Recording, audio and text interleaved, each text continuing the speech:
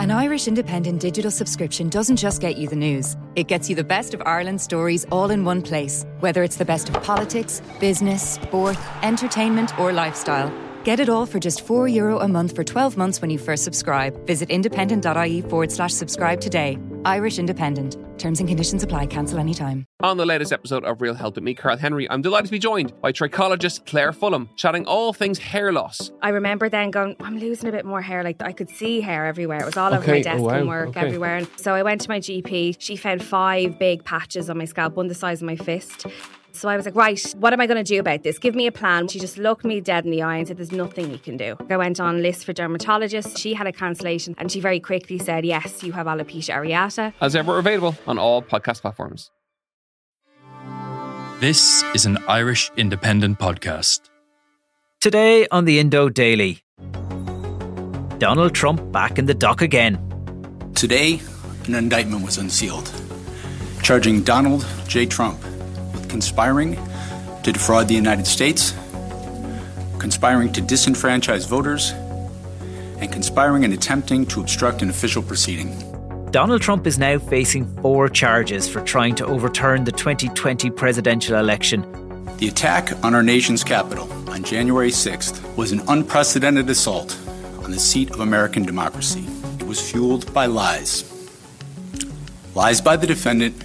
Of all the indictments facing the former president, these are the most serious and could see him jailed for up to 55 years. In short, he's being accused of organising a coup. With polls showing Trump and Joe Biden neck and neck, is this a moment that will solidify his vote or give Republicans pause for thought?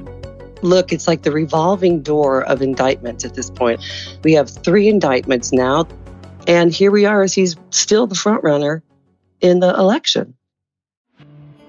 I'm Kevin Doyle, and today on the Indo Daily, I'm joined by former CNN anchor and Sunday Independent columnist Gina London, who explains the latest threat to Trump's plan for retaking the White House. Gina London, it looks like US prosecutors are now going to try and shoehorn 3 criminal trials into the period between now and the November 2024 election. This is getting serious for Donald Trump. Look, it's like the revolving door of indictments at this point. We have 3 indictments now. The most recent one just happened when we've got now counts against the attempt to overturn the 2020 election. This is including conspiracy to defraud the government, obstruct the electoral count, and spreading lies about stoking that angry mob, of course, that stormed the Capitol building on January 6th and practically brought an insurrection and the democracy to its knees in the United States. This is the third, as I mentioned, with the second one being another round of obstruction of justice in the classified documents case. And then the first one that came down against the former President Donald Trump is, of course, the hush money that was paid to Stormy Daniels. Now, whether or not those will all come, these indictments now will go through the processes and actually be in trial, in proceedings in November 2024 is anybody's guess, because there's lots of political and legal maneuvering that can happen to delay things. Is there at least one more to come in the form of the potential indictments happening down in the case in Georgia about obstruction and tampering with the potential election results there? Yes. So this is a lot to do with Trump and his shenanigans. And here we are as he's still the front runner in the election. I think it's a fair assessment to say that of all the indictments laid against Trump, the ones this week associating him with the events of January 6th, 2021 are the most serious, because he stands accused of effectively trying to overthrow the will of the people, which in layman's terms could be described as a coup. Tell us, what are the main points of the indictment that are being put forward? First of all, there's 45 pages, and I confess I have not read them all. So there's that. But this is really incredible in the sense that this has potentially 55 years of prison associated with those 4 counts. And that this has with it so much around the real conspiracy, defrauding the government, obstructing the will of the people, as you said, with the electoral college count. And This is absolutely an election interference, according to special counsel Jack Smith and the investigators from the Department of Justice that had been on this for quite some time. And so it's very serious. It's largely, when we talk about the rule of law, this was the first time ever, to refresh the memories of the listeners, it's the first time ever that a sitting president not only refused to acknowledge the results of the election after there were more than 60 court cases that said, no, there was no election tampering. It was a free and fair election. The results are valid. And not only did President Donald Trump, according to now this indictment, but Democrats and others, not only did he refuse to acknowledge the results, but he actually, now that this indictment is pushing forward, he actually incited a potential insurrection and attempted to overthrow the results. So it's very, very serious. There are only a few dates in the calendar, Gina, that we automatically associate with certain things. If I say to you September 11th, we think of the Twin Towers. If I say December 25th, you'll think of Christmas Day. And now I think January 6th is entering that same category where all I have to say is that date and people automatically think of the US Capitol. Remind us briefly of the scenes from that day. O'Donnell, we are coming on the air right now with breaking news because the U.S. Capitol has been placed on lockdown as angry protesters surround the building. We should note that. Oh my gosh, I don't know that there's anybody who's listening to this who hasn't an opportunity to close their eyes and see those videos that were, I mean, we knew something was coming because it was the day that the U.S. Congress is expected to essentially rubber stamp in the halls of the Capitol. The then Vice President Mike Pence is to oversee a joint session of Congress as they essentially ratify the will of the Electoral College, which is also then, of course, the will of the popular vote in terms of the way that the election results are proportionally distributed through the United States. And it's a largely perfunctory, traditional, theatrical tradition. And yet, that morning of January 6th, when the election results were supposed to be ratified in the Congress, then President Trump and his family held a rally outside near the Capitol. All of us here today do not want to see our election victory stolen by emboldened radical left Democrats, which is what they're doing, and stolen by the fake news media. We will never give up. We will never concede. It doesn't happen. You don't concede when there's theft involved. And then at that point, and this is indisputed, he, in his own words, President Trump, called on the people that were gathered to go to the Capitol. And they did. Now it is up to Congress to confront this egregious assault on our democracy. And after this, we're going to walk down, and I'll be there with you. We're going to walk down to the Capitol because you'll never take back our country with weakness. You have to show strength, and you have to be strong. And not only did they go, but they went with weapons, and they went with anger, and they screamed out, "Hang Mike Pence, hang Mike Pence." And then as the video goes on, you can see them breaking glass, the windows of the Capitol, and climbing through. And there was violence. People died.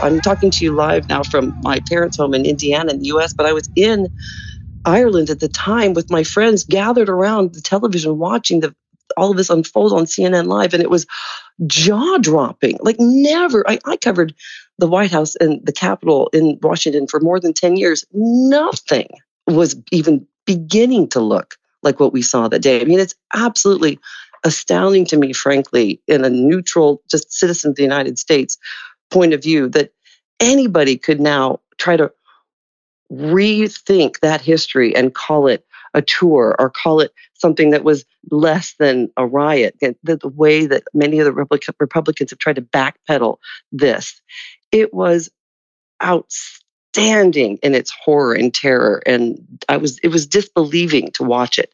And that is where we are now. That the special counsel Jack Smith has brought forth these indictments to say that Donald J. Trump is culpable. He plays a part in this. He didn't just have the speech and it's disconnected to the riot. They were connected, that he was a part of this. And that is what's happening with these indictments. When unsealing the latest indictment, the special counsel Jack Smith urged everybody to read the 45 pages. And within that... I promise I will. And within that, it does offer an fascinating insight into what was going on behind the scenes, because what you've described there, Gina, is what we saw play out on pretty much television stations across the world and on social media. But behind the scenes, we learned from the indictment that Mike Pence, the then vice president who had to sign off on the election outcome, he has kept contemporaneous notes.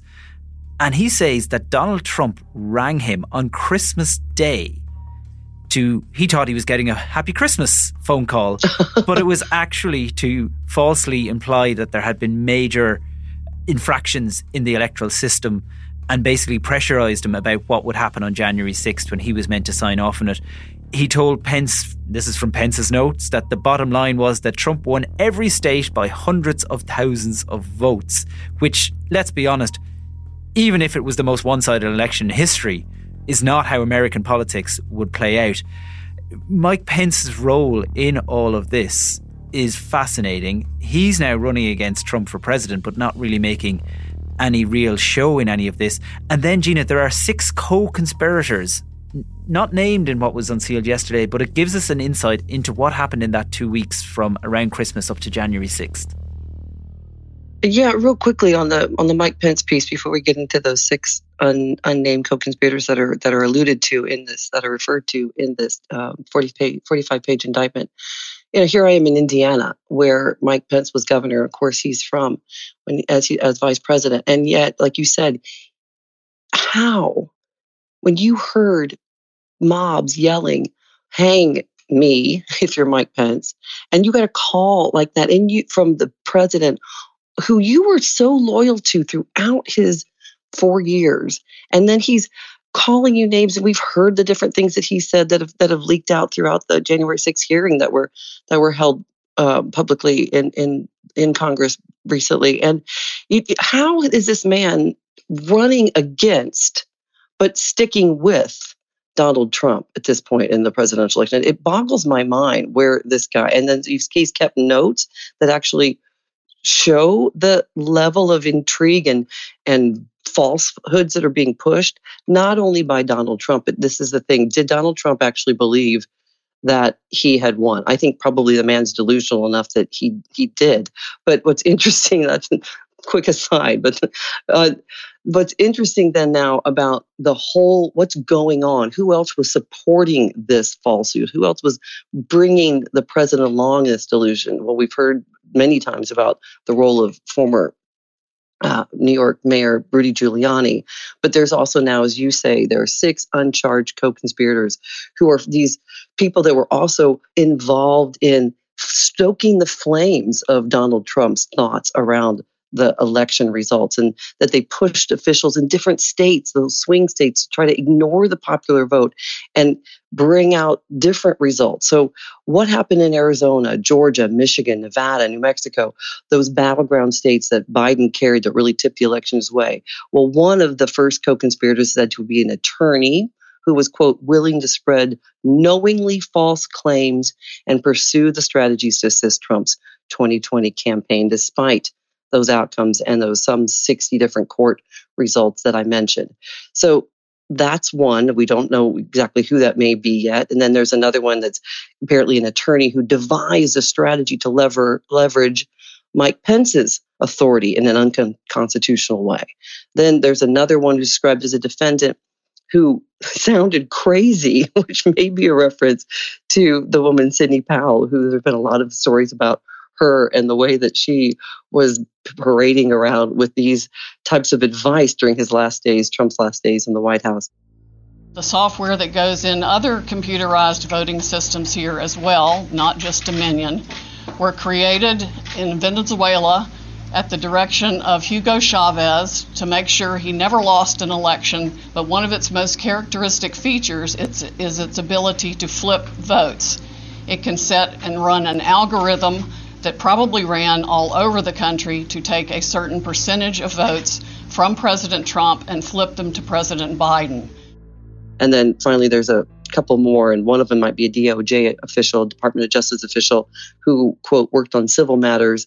And this could be a former official named Jeff Clark, who helped draft that letter that urged the states to return a list of electors who would vote differently than what the Electoral College representatives are traditionally and historically pledged to vote along lines of how their results were actually returned in their states. And again, we don't know who all of them are, but we expect there will be more charges forthcoming, the same way that we've seen more charges come forward from the classified document case that President Trump has been indicted in. So Special Counsel Jack Smith, who is known, by the way, as being someone who's won tough cases against war criminals, mobsters, and crooked cops, this guy is relentless. He's been overseeing this since just last November, and he is moving at a really rapid pace considering the usual slow mechanisms of justice here in the United States. So I think there's going to be more indictments to come forward around those other co-conspirators in this case. Obviously, all the focus is on Trump, but it is worth reminding people that there are roughly 300 people already behind bars for what happened that day at Capitol buildings, and hundreds more likely to follow through when they have appearances in federal court. So there are already a lot of actions that have been happening here. What has Trump... Yeah, there were thousands of arrests. There have been, as you said, hundreds of convictions, and it's still ongoing. So while some Republicans are trying to pretend that this didn't happen or that it was just a group of tour, it was very peaceful, the wheels of justice, hopefully, are still ongoing. The people's memories have not faded, all of them. And even interestingly, as I was speaking with my parents, you and I were talking before we came on to this podcast recording, that my parents are conservative Republicans. They voted in 2016 and 2020 for Donald Trump. And they were saying to us at dinner when we arrived, my daughter and me, last night, that they are aghast at what has happened since, and starting with January 6th and ongoing. And they are surprised that he's still got such a strong base, because as they say, the more mainstream Republicans that they would be are not supportive. And in my mom's word, Donald Trump has ruined the Republican Party. The question then about Trump's, his response to all this, obviously he got out ahead of the indictment being unsealed.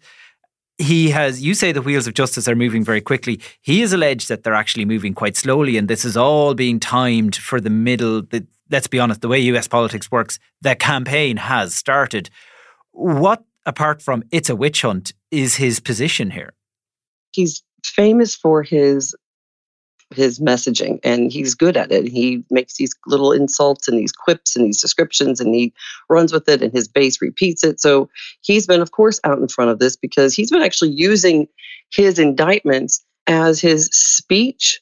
His stump speech now is all around how everything's been weaponized, that he's a victim. The prosecutor in the case, I will call it our case, is a thug. I've named him Deranged Jack Smith. He's a behind-the-scenes guy, but his record is absolutely atrocious. He does political hit jobs. And his numbers in the Republican primary, he's more than 50 points in some polls ahead of his closest challenger, Ron DeSantis.